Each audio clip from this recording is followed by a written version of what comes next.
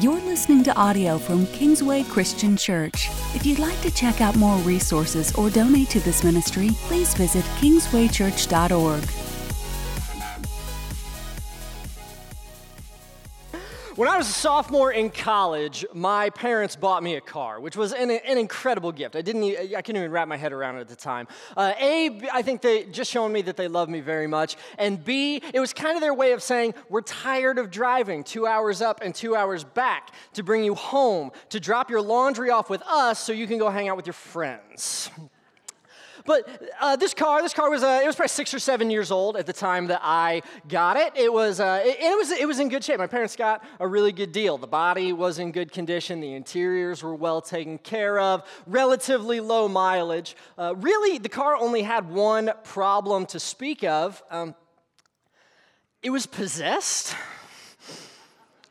Now, I never took it into a mechanic to get that as the official diagnosis, or priest, I guess, but I'm pretty sure.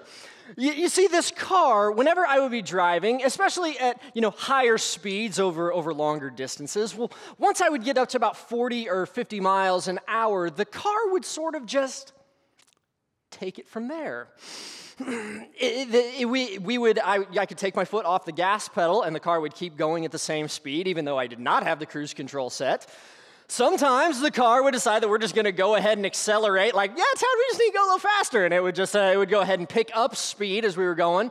And then whenever I would, push on the brake because I knew we needed to slow down and, come to a stop, as I brought it to a stop, the engine would just start revving like crazy. It was as though I had the brake pedal and the gas pedal pushed at the same time, and I did not. And so I'm sure that there is somebody, a mechanic or somebody with some car savvy in the room who knows exactly what was wrong with that car. And I'm 50-50 on whether or not I want you to tell me, because I've been going like 12 solid years on the possession theory. Well, like Brett mentioned, we're starting a short series this week, 2 weeks. It's called Idle Engines because it's almost race time. And yes, race time, if you're watching online or listening to this at some place that is not Indianapolis, we have kind of this big auto thing that happens here at the end of the month called the Indianapolis 500. And as we were getting ready for this and for a series that we were going to do here, I thought it would be maybe a good time to ask this question. What drives you? What drives you? Let me try and flesh that out for you a little bit. What is the thing that propels your life forward in the direction that it's going? What is the thing that sets your priorities? You say no to some things so that you can say yes to this.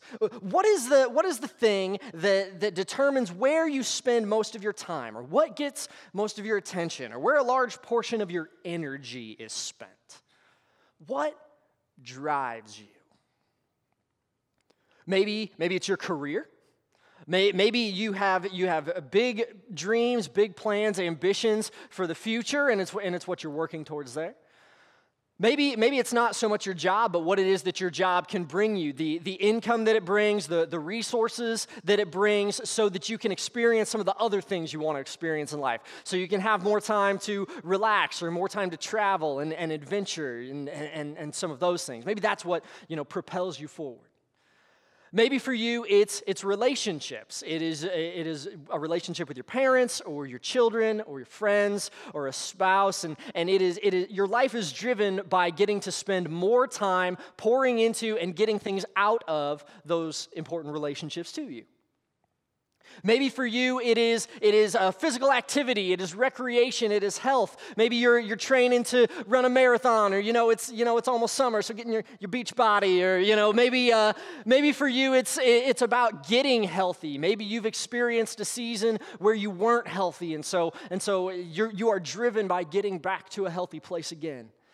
Maybe for you, it's engagement in a social issue or something that you volunteer with, something you're passionate about. Maybe for you, it isn't something that drives you, but maybe you are driven by supporting the dreams and the drive of somebody else in your life, by supporting your spouse who you know is so driven towards something, or supporting a kid who you know is seeking out success in something. You can usually identify that by, the number of Little League games and practices that equal the number of times you eat at McDonald's per week. What drives you? Here's why I ask. And I want you to know I'm not coming at this some kind of sneaky way, not coming at this some kind of I'm going to snare people and be like, oh, haha, see, I showed you that what you have driving you is wrong. I want to be very upfront with you. I see in our church, in our town, county, country, world, people who are exhausted. I see people whose lives, it just looks like they are just running ragged. They are chasing and chasing and chasing after something just to get there and take a deep breath and then immediately start chasing something else because the thing they got to just didn't quite complete them like they thought it would whenever they got there. I see people who are just pouring untold amounts of time, energy, resources into things that are just wearing them out. And I ask you what drives you because I care about you. Even if we've never met, I care about you. And I see a people who are exhausted, a people who are running ragged, who have things that are driving their RPMs into the red and who are just wearing themselves out. I see people who are being driven by things that promise to take them somewhere or lead them to some level of fulfillment, and then they get there and then it lets them down. But I see these things and they're doing damage along the way. And that old car of mine, like I said, I'm not a mechanic, but whenever I would bring that thing to a stop and the engine would just be revving up like crazy, I don't know what was driving that car, but my guess is it wasn't very good for it. And I see us going through this, and I think that the reason God put this series on my heart, put this question on my heart, is because I see us exhausted. I see us worn out. I think that it's been a long time since some of us have stopped and looked at what is driving us. And I don't want us to be people who look back at our lives a year or 10 years or 40 years from now at time poorly spent and a life poorly lived because we let the wrong things drive us.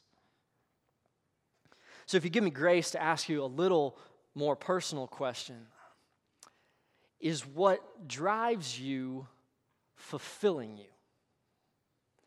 Is what drives you fulfilling you? And I want us to answer that question slowly because I think that if we answer it just real quick, we might come up with a little bit of a false kind of conclusion. I'm not asking if what drives you brings you happiness. It probably does, or at least if it's not right now, you can see that when you get there in the future, it would bring you happiness. I'm not asking if what drives you is something that makes you feel gives you a sense of accomplishment, because it probably does. Otherwise, you wouldn't devote the time and the energy to it that you're devoting to it. I'm asking you if that thing that you set your priorities around, if that thing that is kind of the central driver, motivator in your life, I'm asking if it fulfills you. I'm asking if it leaves you feeling complete or if it leaves you feeling depleted. I'm asking if it leaves you feeling satisfied or if it leaves you wanting more. I'm asking if that were the only thing left in your life, if everything else got stripped away, pulled away from you, and all you had was that one thing that's driving you, would it be enough? Does it have that level of staying power?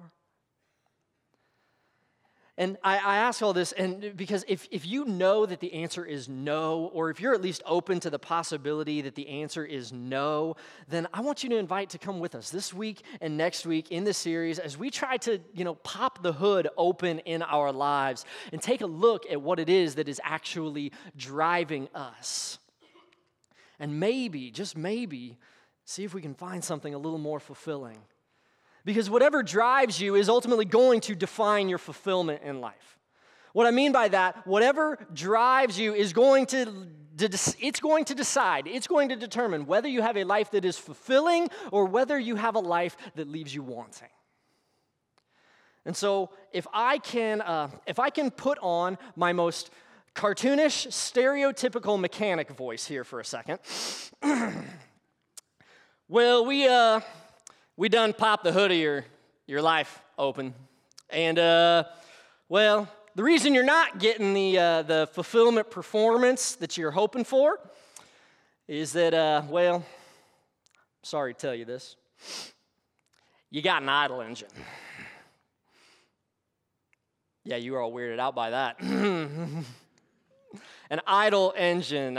So let me break this down for you. I got a theory, I got a hypothesis, but it's one I'm confident enough in that I thought we should name the series this. And no, this is not a misspelling of an engine that's just sitting there not running, an IDLE engine. My theory is that the reason so many of us are running so ragged and are being left so unfulfilled by the things going on in our lives is that we are being driven by idle engines.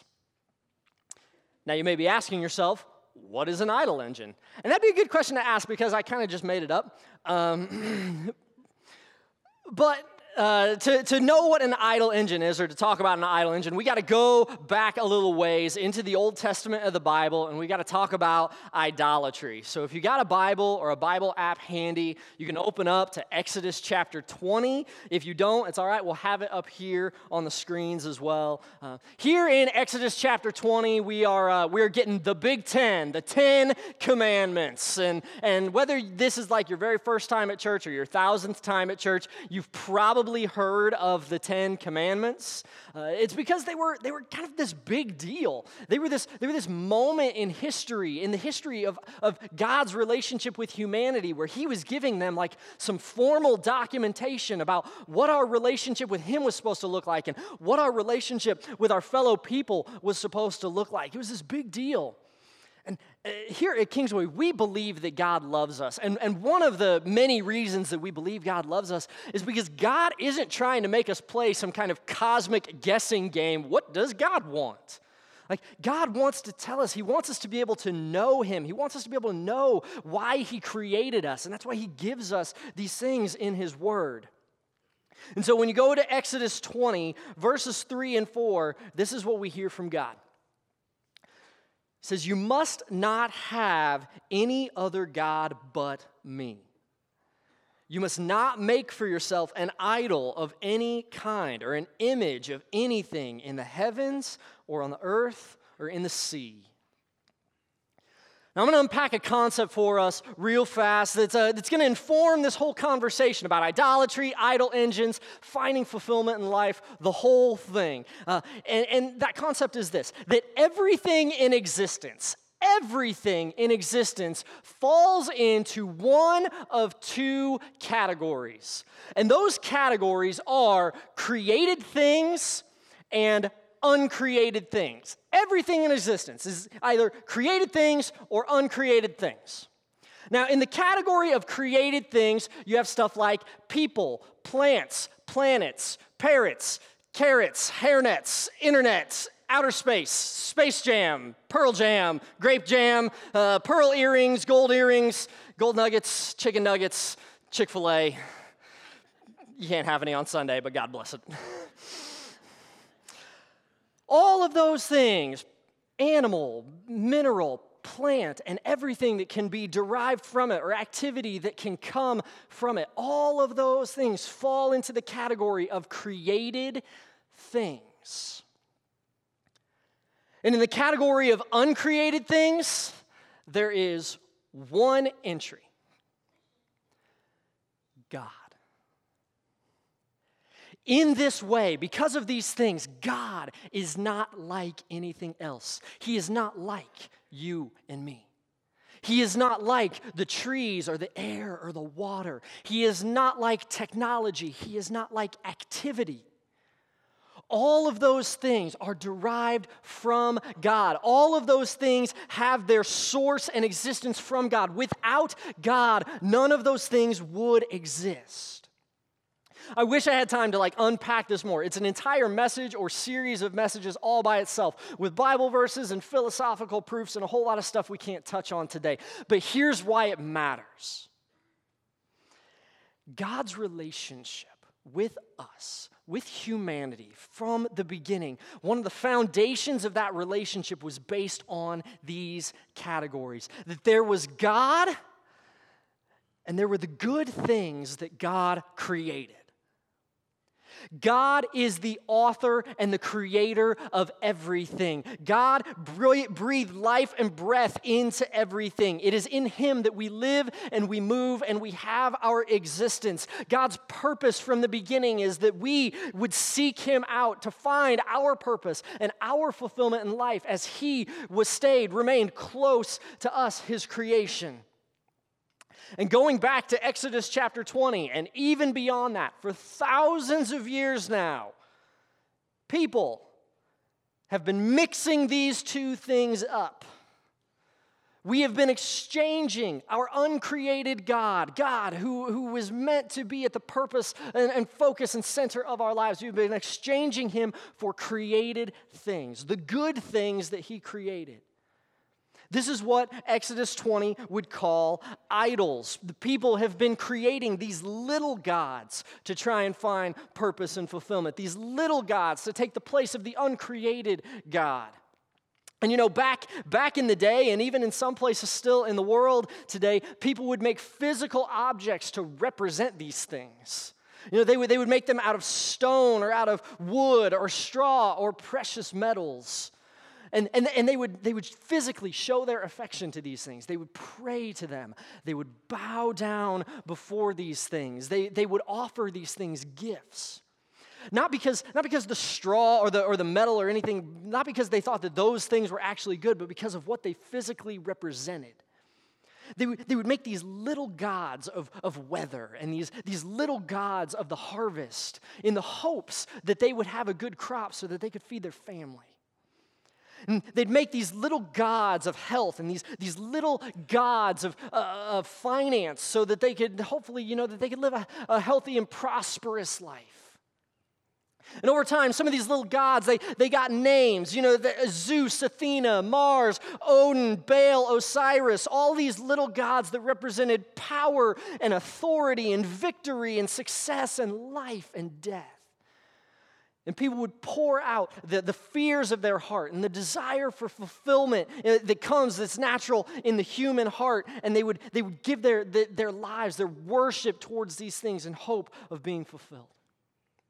We're going to talk a whole lot more next week about why it is we set up these idols in our lives. We're saving that for next week. I hope that you'll plan to join us or catch up online. But the short story, the long story short maybe, is that while today we in this room may not set up these physical idols, this physical object that we would bow down to in our longing for purpose and fulfillment, instead, we set up idol engines. We take something non-physical, but we put it at the center of our life, and we let it be the thing that is driving us forward. We let it determine where it is that we're going and the things that we do to get there. We give it the bulk of our time and our energy and our attention. But these idol engines are burning us out. These idol engines are exhausting us because they've got us running in the red because these created things, were never designed to take the place of God in our lives. They were never designed to be the focus, the center of all of our time and energy and attention. That's why so many of us feel like we are just running ragged, because we have these good created things at the center of our lives driving us, even though they were never designed to be the drivers. And the tragedy in having these idols driving our lives is that they are distracting us. They are distracting us from the solution to the problem that they are causing. the further they drive us off course, thinking that we can find our purpose and our fulfillment in these things that we set up driving us, the further away we get from the actual answer that they are good created things, but they are not a God. They are not God in his uncreated, holy, loving nature. That we were created to worship him, that we were created to give him our time and our energy and our attention. And that he created all of these good things, relationships, work success and achievement, relaxation, health, success for our kids, that he created all of these good things to be a part of our story as he weaves them in and sometimes out as he is taking us to the place that he created us to go. That's the tragedy of this whole thing. But there's hope. This is 1 John 5, 19 through 21. We know that we are children of God and that the world around us is under the control of the evil one. Folks, don't for a second think that this idol thing just sort of like happens by itself. There are forces unseen that hate God, hate you, and want to make a wreck of your life. Verse 20, and we know that the Son of God has come and that he has given us understanding so that we can know the true God, the uncreated God. And now we live in fellowship with the true God because we live in fellowship with his Son, Jesus Christ. He is the only true God and he is eternal life. Dear children, keep away from anything that might take God's place in your hearts. Some translations would say, dear children, keep yourselves away from idols. The hope is found in Jesus Christ. Here at Kingsway, we believe that Jesus is the Son of God, that he came to earth to cut through everything that we set up at the center of our life, to cut through everything that is running us ragged and exhausted, to show us who God actually is. To help us understand that we have set up these idol engines in our life, but it is because of Jesus that we can actually be close to our Creator God, that we can have him at the center of our lives, that we can have him being the things that we live our lives for. Because he is the only one that isn't going to burn us out. He's the only thing that won't let us down. He's the only thing that we can build our lives on without fail. He's the only thing that isn't going to run us into the red because nothing else was designed to do what he does.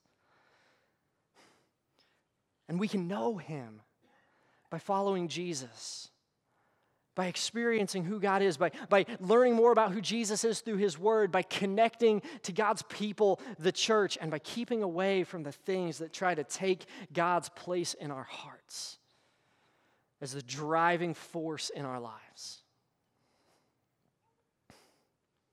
Next week, I told you, we're gonna dig a little bit deeper. We're gonna dig a little deeper into why idols get set up as the drivers in our lives in the first place, as we seek to change course, as we seek to try and redirect a little bit. But with the time we got left together this morning, I want to take some time trying to give us some help in recognizing the things that may have become idol engines in our lives. Some of you may already know. Some of you may say, I know exactly what's driving my life. But others of you, it may be a little bit harder to recognize. And the reason it's hard to recognize is because, remember, these idols, they're good things. Like, they start out as good creation things from God. And they're things that were created to provide us some happiness, even created to provide us some God-given fulfillment when we don't let them take God's place. And so sometimes it can make them hard to recognize, especially if they haven't run us into the red yet, or, to be honest, if we're kind of enjoying the ride. So I want us to take a little bit of time to try and figure out how it is we recognize these things in our life, because next week we're going to talk about changing course, and we're not going to be able to, grab our axe and start chopping these things down if we don't recognize what they are in our lives. So I sought out some other wise pastors, and I want to give credit where credit is due. A lot of the rest of this material, it's a combination of things that I read from guys like Randy Alcorn, John Piper, and Tim Keller. And these guys were kind of helping me process through, so I can help you process through. How do we recognize when something in our life has gone from being a good thing in our life to being an idle engine that's driving our life? Number one, when we start doing a good thing in a way that God warns against. When we start doing a good thing in a way that God warns against. I'll give you a couple of examples. Alcohol. Alcohol, Scripture tells us, is a good gift from God. It's not a bad thing. In the book of Deuteronomy, the God's people, the Israelites, were told to spend tithe money on buying alcohol for their celebrations. Jesus drank alcohol, and he did a very famous miracle where he provided alcohol to other people. However, the Bible is also very clear that God has some warnings against alcohol and some warnings particularly against drunkenness. That's not okay. If you take a good gift that God has given to a bad place, it's something that is becoming an idol in your life, an idol driver. And there are some people who very wisely would tell you, you know what, maybe you should just stay away from it altogether. And if it ticks you off when you hear people say that, even though they're trying to say, hey, alcohol has done a lot of damage. People under the influence of alcohol have hurt a lot of people and have ruined a lot of things. And if it makes you mad, hearing people say that, there's a chance that you're holding it at a place where it's an idol, a driver in your life. Another example of this would be sex.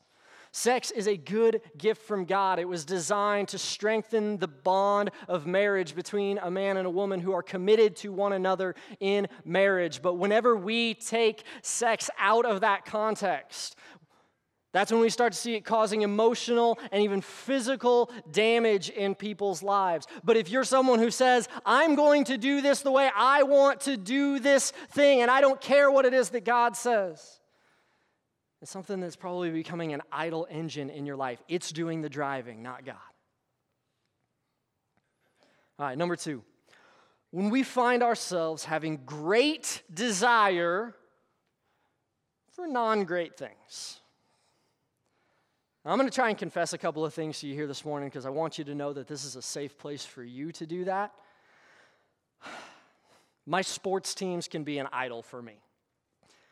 And I've tried to set up some checks in my life to, prevent them from getting to that place. But when I get so emotionally invested in an 18-year-old that I've never met trying to put a bouncy ball into a metal hoop for imaginary points so that he and vicariously me can win a shiny trophy, I believe that sports are a good thing. They are not a great thing. In fact, in the end scheme, they don't matter very much at all, and that's the place we need to keep them. This is one of the things that can be very tough about the activities that we as a society have our kids in today. Things like sports, theater, marching band, anything else that you could name. They're not bad things. They're things that can actually teach some really great lessons about teamwork, about accomplishing goals, about building relationships, about sticking through with something that you've committed to. They can teach great lessons. They can be incredible platforms. Hear me in this church. They can be incredible platforms for you to rub shoulders with other people, other families who don't know Jesus and have the opportunity to positively impact their lives. They can do all of these great things. But winning a trophy is a good thing, not a great thing. Learning to hit a ball better is a good thing, not a great thing. Even something like getting a college scholarship is a good thing, not a great thing. And so when we have desires, great desires for things for ourselves or for things for our kids, for non-great things, to the point that we start pouring a great amount of time and energy and money into these non-great things, we might have an idol driving us. And I know that, that may be dropping a grenade into somebody's life. And I want you to hear me in this. Like, we're going to talk about it. There's a solution to this. This is not the end here, but we're going to get there next week, but we have to identify these things first. All right, number three. When God's gift is being desired more than God himself. When God's gift is being desired more than God himself. I'll tell one on me again. When I desire success for the ministries that I lead or the ministries that I start, or for people to get something out of the messages that I preach, those aren't bad things. Like, God put us in each other's lives to be encouragers, like to pat each other on the back and say, hey, that was great. That really, filled me up. Those are good things. But when it becomes more important to me that people like the things that I do, that they're successful, than it is that I'm growing the way that God wants me to be growing and that people are growing the way God wants them to be growing, it's become an idol for me. The same may be true of you. You may be seeking out success in the work that God has given you to do. But whenever getting that success, getting that achievement becomes more important to you than the work that God is doing in your life and who he is trying to mold you to be, a good thing may have become an idol thing. When we desire a good gift, I've had some of my single friends tell me that this is something that they wrestle with. When sometimes the desire to be in that relationship or to have that significant other, that desire becomes more important to them, that they stop paying attention to what God is doing in their life right now and the way he's trying to grow them right now. A good thing starts to become an idol thing. Now, this one might sting a little. If you're someone who is in a relationship, dating someone, or even considering marrying someone who doesn't love Jesus, but you love Jesus, that relationship might be an idol for you, because you're talking about hitching yourself to someone who is driving a completely different direction than God is trying to get you to go. Here's one for the church folks. When we put our comfort or our routine or even our busyness over and above seeing ourselves or others grow in their walk with Jesus, that good gift might be something that's becoming an idol thing for us.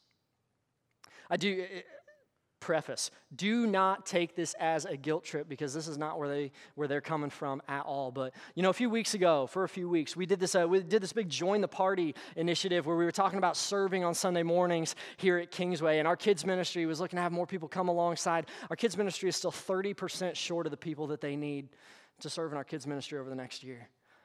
And God isn't calling everybody to do that. Like, I don't want you to hear me saying God's calling everybody to do that, but these are our kids. And I'm not saying our kids if you're just somebody who drops a kid off on Sunday morning. If you call this place your church home, they are our kids who we want to get to experience Jesus and know him more week after week. And if God maybe did a little stirring on your heart, but you said, it's not my rhythm to be here for more than one service on a Sunday morning, or I'm kind of busy, that's a little bit too much of a sacrifice for me, that might not be a God thing. If you want to know more about how to be a solution to that, come find me after service. If you don't know who to talk to, come find me. I'll make sure to point you in the right direction. All right, number four. When losing it ruins our trust in the goodness of God. Health, success, money, family, friends, authority, influence, these are all good gifts. But if that or anything else could be lifted out of your life, could be pulled out of your life, and suddenly you would start to question whether or not God loves you,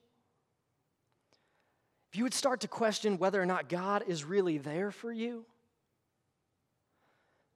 our health, the people we care about the things that we enjoy even, those are all good gifts from God, but we're not promised any of them. And God might remove one of those things at any time from your life because of the direction that he wants you to go, or quite honestly, because of the direction that he's trying to get somebody else to go. And if Him removing one of those things, if we suddenly think that the God who put breath in our lungs, the God who stepped out of heaven on our behalf because He loved us so much, if we suddenly start to think that He is not a good God, I'm not saying that it's not allowed to be hard. I'm not saying that it's not allowed to be sad. But if we stop trusting in the goodness of God, that good thing, it might be an idle thing. All right, number 5, this is the last one. When life only has meaning, or I only have worth, when fill in the blank. Any number of us, we could fill that in with probably a ton of different things, but if there is something that you are seeking out to give your life purpose, something that you are seeking to give you meaning, something that you are trying to find your fulfillment in, and that thing isn't becoming more like Christ, well, I don't know if there is a surer sign of an idle engine that anybody could have. See, because none of those things, nothing apart from Jesus, was ever meant to bear that kind of weight. I'm praying that you'll spend some time this week trying to identify any possible idle engines in your life and just call them out for what they are, because next week, I promise, we're gonna give you everything that we can to try and help you change course, to try and help you get rid of these things, because we love you. We love you. I don't want us to be a people who have these things in our life that we're chasing towards that are wrecking us. I don't want us to be a people who are burned out, who are burning out in a world that would have no problem watching us go down in flames. Our Creator God loves you way too much for that. We're going to move into a time of communion this morning. Our servers can go ahead and start moving. If you're new, if you haven't been around church very much, this is a time that Jesus gave us for every week to be able to remember just how much He loved us.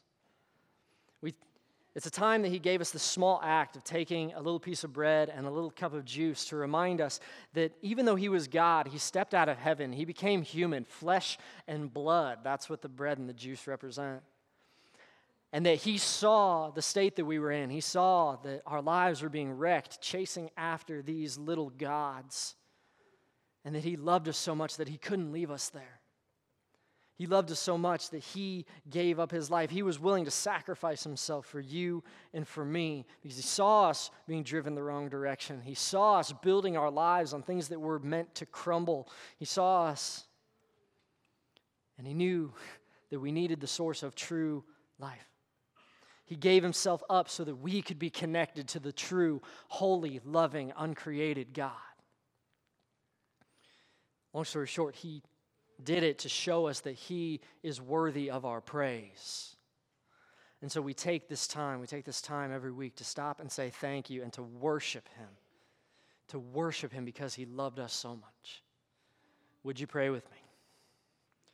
Father God, we give this time to You. We thank You for Your word. We thank You for how You have revealed Yourself to us. We thank You for how You are continuing to try and draw us close to You, Lord, that You want us to find real purpose, real fulfillment, Lord, in life, and that those things can only be found in You. Lord Jesus, we take this time to remember the cross. We take this time to remember, Lord Jesus, that You loved us so much that You gave up heaven. You gave up heaven to come here, to show us the way, and ultimately to give Your own life up, Lord, so that we could find true life in You. We thank You, Lord Jesus.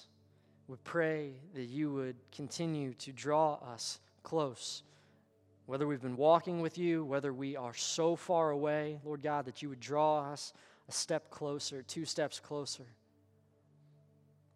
Lord, that You would continue to do a work in our lives because You love us so much, because You are holy and You are worthy of our worship and praise.